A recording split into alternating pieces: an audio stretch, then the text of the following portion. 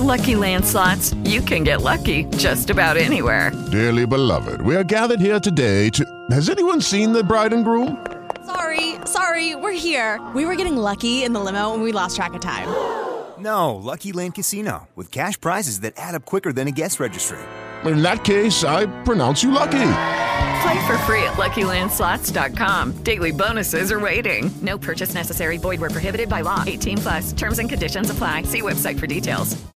With the Lucky Land Slots, you can get lucky just about anywhere. This is your captain speaking. We've got clear runway and the weather's fine, but we're just going to circle up here a while and get lucky. No, nothing like that. It's just these cash prizes add up quick. So I suggest you sit back, keep your tray table upright, and start getting lucky. Play for free at LuckyLandSlots.com. Are you feeling lucky? No purchase necessary. Void where prohibited by law. 18+ terms and conditions apply. See website for details. You're listening to LSU Daily with Matt Moscona, your home for all the latest Tiger news. Part of the Guarantee Podcast Network. Okay, let's get it. It is LSU Daily. I'm your host, Matt Moscona. Glad to have you aboard with us here on this Wednesday edition of LSU Daily. We will drop a pod for you on Thanksgiving morning, so we'll have some content for you. My apologies. I know our drop schedule's been a little bit off this week, so just some technical stuff, and I apologize for that, but we're on target here. And in just a bit, Shea Dixon is going to be with us here today from On 3 the Bengal Tiger. Final game of the regular season, final home game, final on-campus recruiting opportunity during the season for LSU. So we'll get your recruiting update from Shea here in just a smidge. Last week, Brian Kelly was asked about Malik Nabers, and this was his Monday press conference before the Georgia State game. And it was in context of, awards and the Biletnikoff Award, as we've talked so much about Jaden for Heisman. Here's what Brian Kelly said last Monday. I think he's the best wide receiver in the country. And I'm sure that Coach Day is going to say that his guy is the best. And I totally understand that. But Malik Nabers, in terms of what he does on jet sweeps, what he does in terms of yards after the catch, catching the ball down the field, I think he is multi-dimensional in what he does, leading the country in receiving yards. I think he's the best receiver in the country and deserving of being a Biletnikoff Award winner. So Brian Kelly really said it just about perfectly there. He thinks his guy should win it. Coach Day at Ohio State very likely thinks his guy should win it, his guy being Marvin Harrison Jr. And, of course, the Biletnikoff semifinalists were announced on Monday, and two LSU receivers, both Malik Nabers and Brian Thomas, were listed as semifinalists for the award, and they've both been awesome. We know that Brian Thomas leads the country in receiving touchdowns. Malik Nabers leads the country in receiving yards. They've been awesome, and both are worthy of being considered here. But it's my very sincere feeling that Malik Nabers is not going to win this award. Now, I want to be really clear. In my opinion, Malik Nabers is having the best season of any receiver in the country. When you look at, so there is an objective and a subjective component to all of these awards. The objective component are the stats. The subjective component is what you make of those statistics. For example, Malik Nabers is not leading the country in receptions. That is Malik Washington from Virginia, who's got 96 receptions. That's 16 more than Malik Nabers. But Malik Nabers has more receiving yards on fewer catches. So, again, the subjective component of this is, what do you interpret those stats to be? Objectively, Malik Nabers, 1,424 receiving yards on 80 catches, 129 yards per game. That leads the country. 12 touchdowns, which is second in the country behind only Brian Thomas Jr. and Marvin Harrison Jr. Excuse me, it's third. Thomas has 14, Marvin Harrison has 13, and then Malik Nabers has 12. So you can interpret from all of these statistics whatever you want. And there are 10 semifinalists that are all having great seasons and are amazing players. Of course, we know a lot of the names on here. Marvin Harrison Jr., Keon Coleman, Rome Odunze, Luther Burden, Nabers, Brian Thomas. Brock Bowers is on there. I don't think he should be. He's a tight end. He's not a receiver, but that's another story for another day. Xavier Legette is on there as well, who's having a great season quietly for a bad team. So when you look objectively, you could make the case for Malik Nabers because he's leading the country in receiving yards. Objectively, you could make a case for Malik Washington because he leads the country in receptions. Objectively, you can make a case for Brian Thomas because he leads the country in receiving touchdowns. See what I'm saying? So the subjective component is really what's going to swing this one way or another for the Biletnikoff. But what happens a lot of times with these awards is they become lifetime achievement awards. And you can roll your eyes and hem and haw and huff and puff, and I don't blame you because I've done that plenty over the years. But that has both benefited LSU and worked as a detriment to LSU. Here's the best example I can give you. In 2018, Grant Delpit was the best defensive back in college football.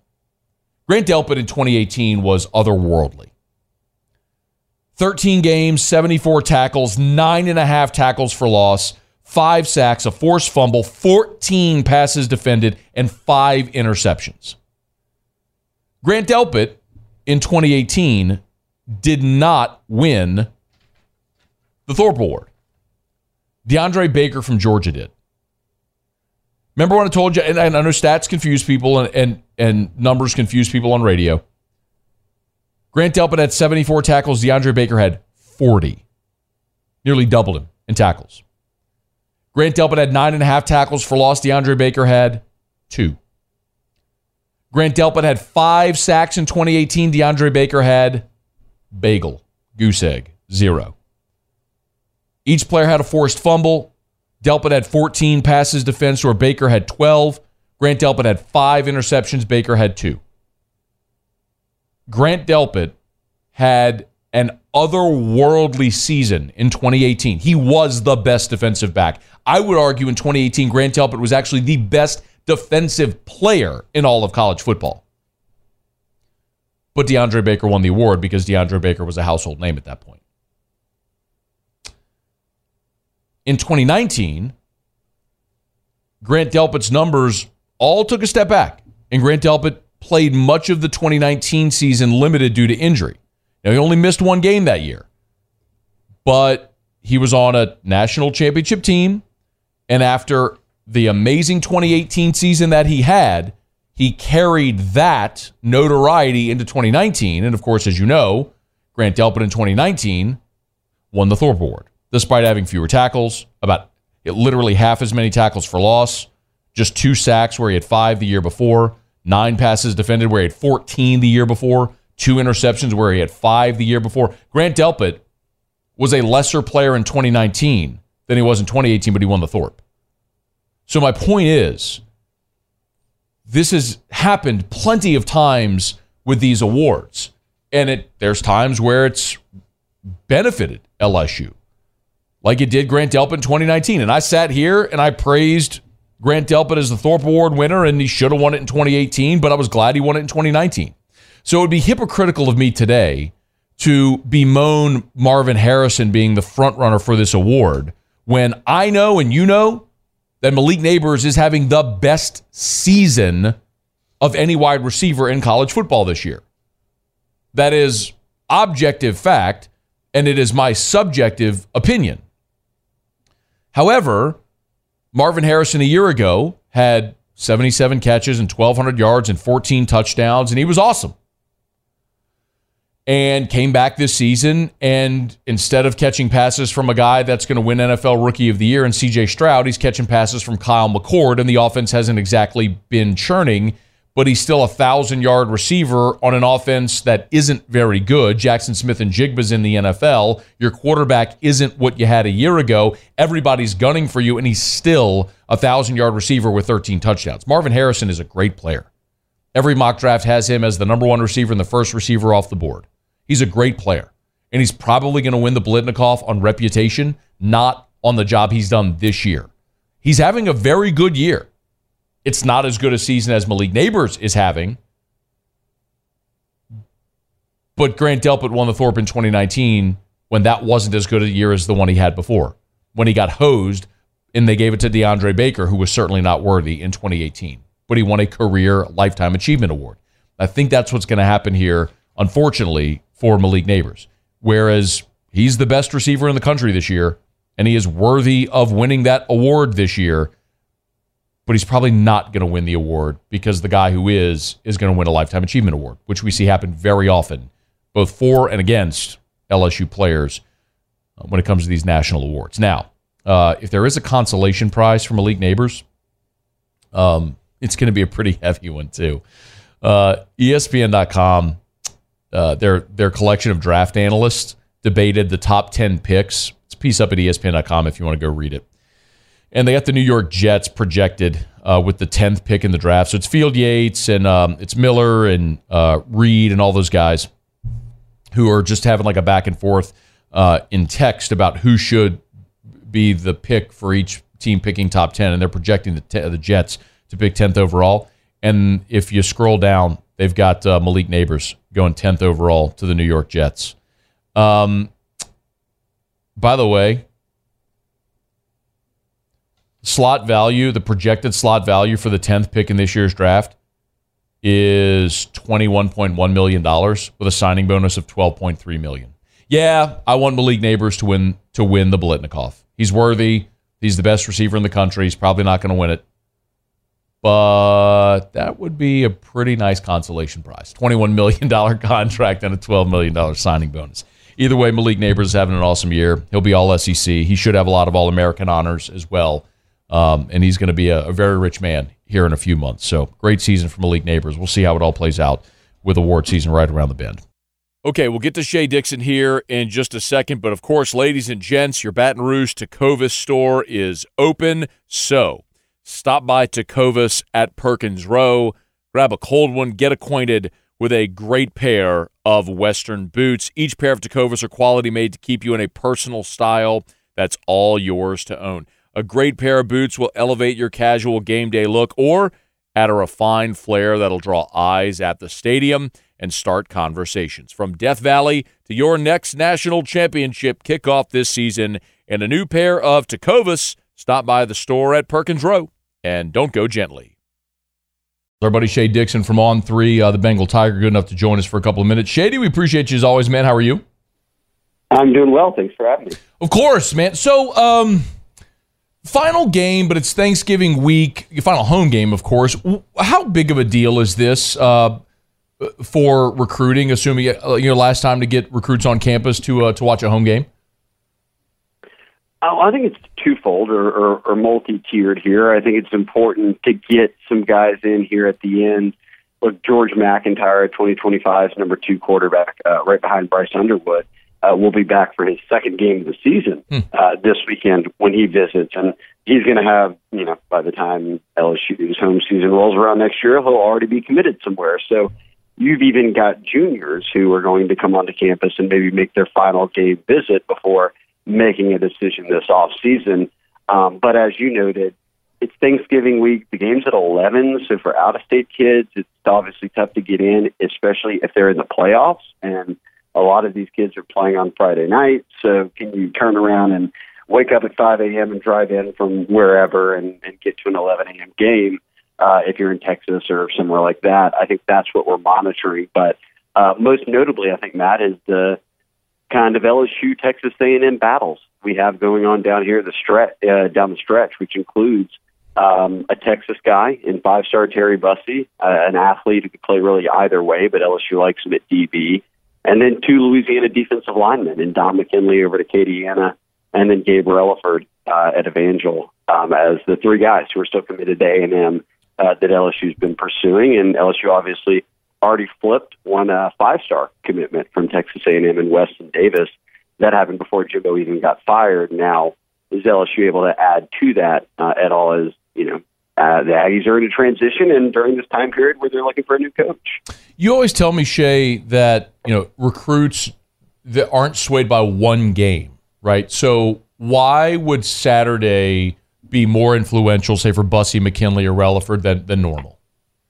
Well, and that was part of my multi-tiered answer here, and I'd frame it this way, that even beyond these kids who are deciding between LSU and A&M, I think for LSU, what's at stake this weekend? And on the Bengal Tiger podcast this week in our mailbag, I debated Matty B, a.k.a. Matty B on our site, about this.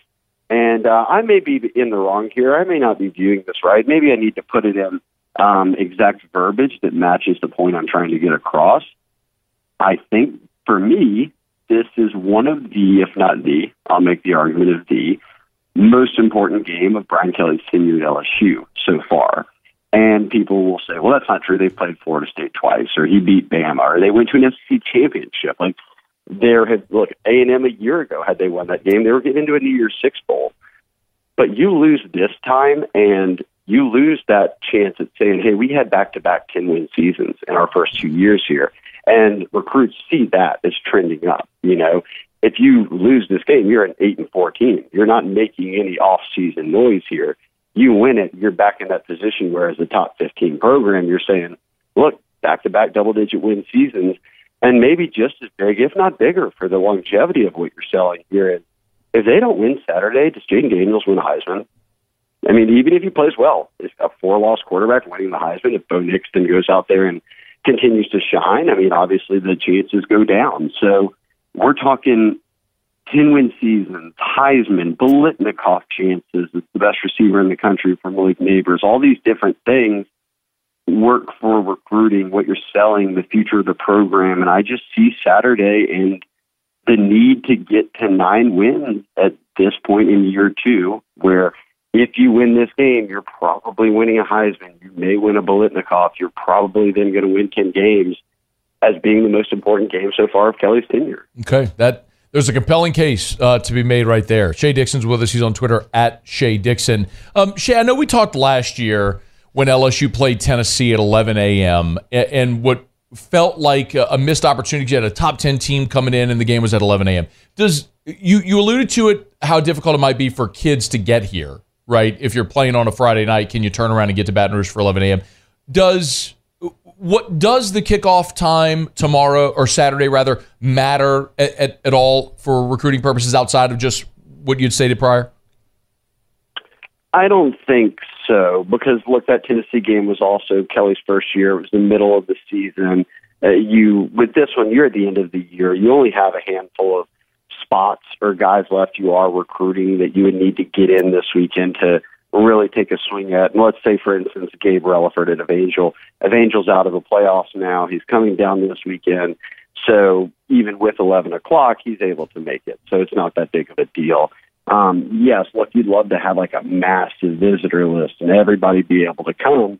And an 11 a.m. kickoff makes that difficult. Do I think that ultimately knocks them and doesn't get them a kid in this class because of it? No, I don't think that's a big worry for me. I think more so than anything, it's just, hey, you have a handful of spots left, and they will have multiple JUCO defensive linemen in this weekend, which are targets for them here down the stretch. So if you've got 25 commits and you want to end up between 25 and 30, I would guess that a handful of those guys that may end up in the class will be there this weekend, regardless of 11 a.m. or 7 p.m. Shay, when you were here last week, we talked about how the next 6 weeks are really big. You'll have 3 big-time commits that'll all make their announcement here, in the next 6 weeks or so.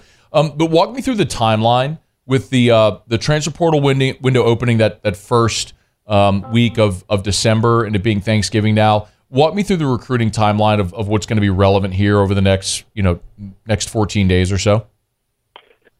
Sure. So I guess even beyond these 14 days, I'd say if you're looking at announcements that are set, you've got Keelan Moses on November 30th, who is the U-High linebacker, 4-star. You have Harlan Berry, 5-star, number 1 running back in the country out of New Orleans, or out of St. Martin's in Metairie, is December 18th. And then Bryce Underwood, who obviously, we've talked about him a ton, is the number 1 overall prospect in the country for next year, and a 5-star quarterback who will announce his decision on January 6th. So we have dates set now for a number of very important players on LSU's board. Now, as you noted, right after the portal opens. I believe that first week after championship games is when the portal will open. So you'll have that 30-day window that people kind of immediately dive into, and I think we'll make it kind of a day-to-day, paying attention to what all's happening. But from just a recruiting calendar perspective, you get through this weekend. I believe that the portal then opens, and December 1st through the 16th, I think it is the contact period. So you can have kids on campus. You can do in-home visits. You can do all those different things that lead up to the early signing period. And then the early signing period would begin, I think it's December 18th, and runs 3 days. So we are right up against it. Within this month now will be the portal opening, in-home visits with high school kids, and contact period, which allows everything, including official visits, and then right up to signing day. It is a sprint to the early signing period there in the middle of December. Shea Dixon over at On3, they'll have it all covered. He's on Twitter at Shea Dixon. Make sure you're following him there, and you can get all the stuff there at On3, the Bengal Tiger. Shea, we appreciate you as always, man. Have a great rest of your week. Happy Thanksgiving, man. Yeah, same to you and yours, Matt. Thanks for having me. Okay, that'll do it for us here on this Wednesday edition of LSU Daily, presented by Tecovas. If you're new, please subscribe up on your favorite podcast app. Rate us, leave a review, let a friend know if they love the Tigers. We got you here every weekday for LSU Daily, presented by Tecovas.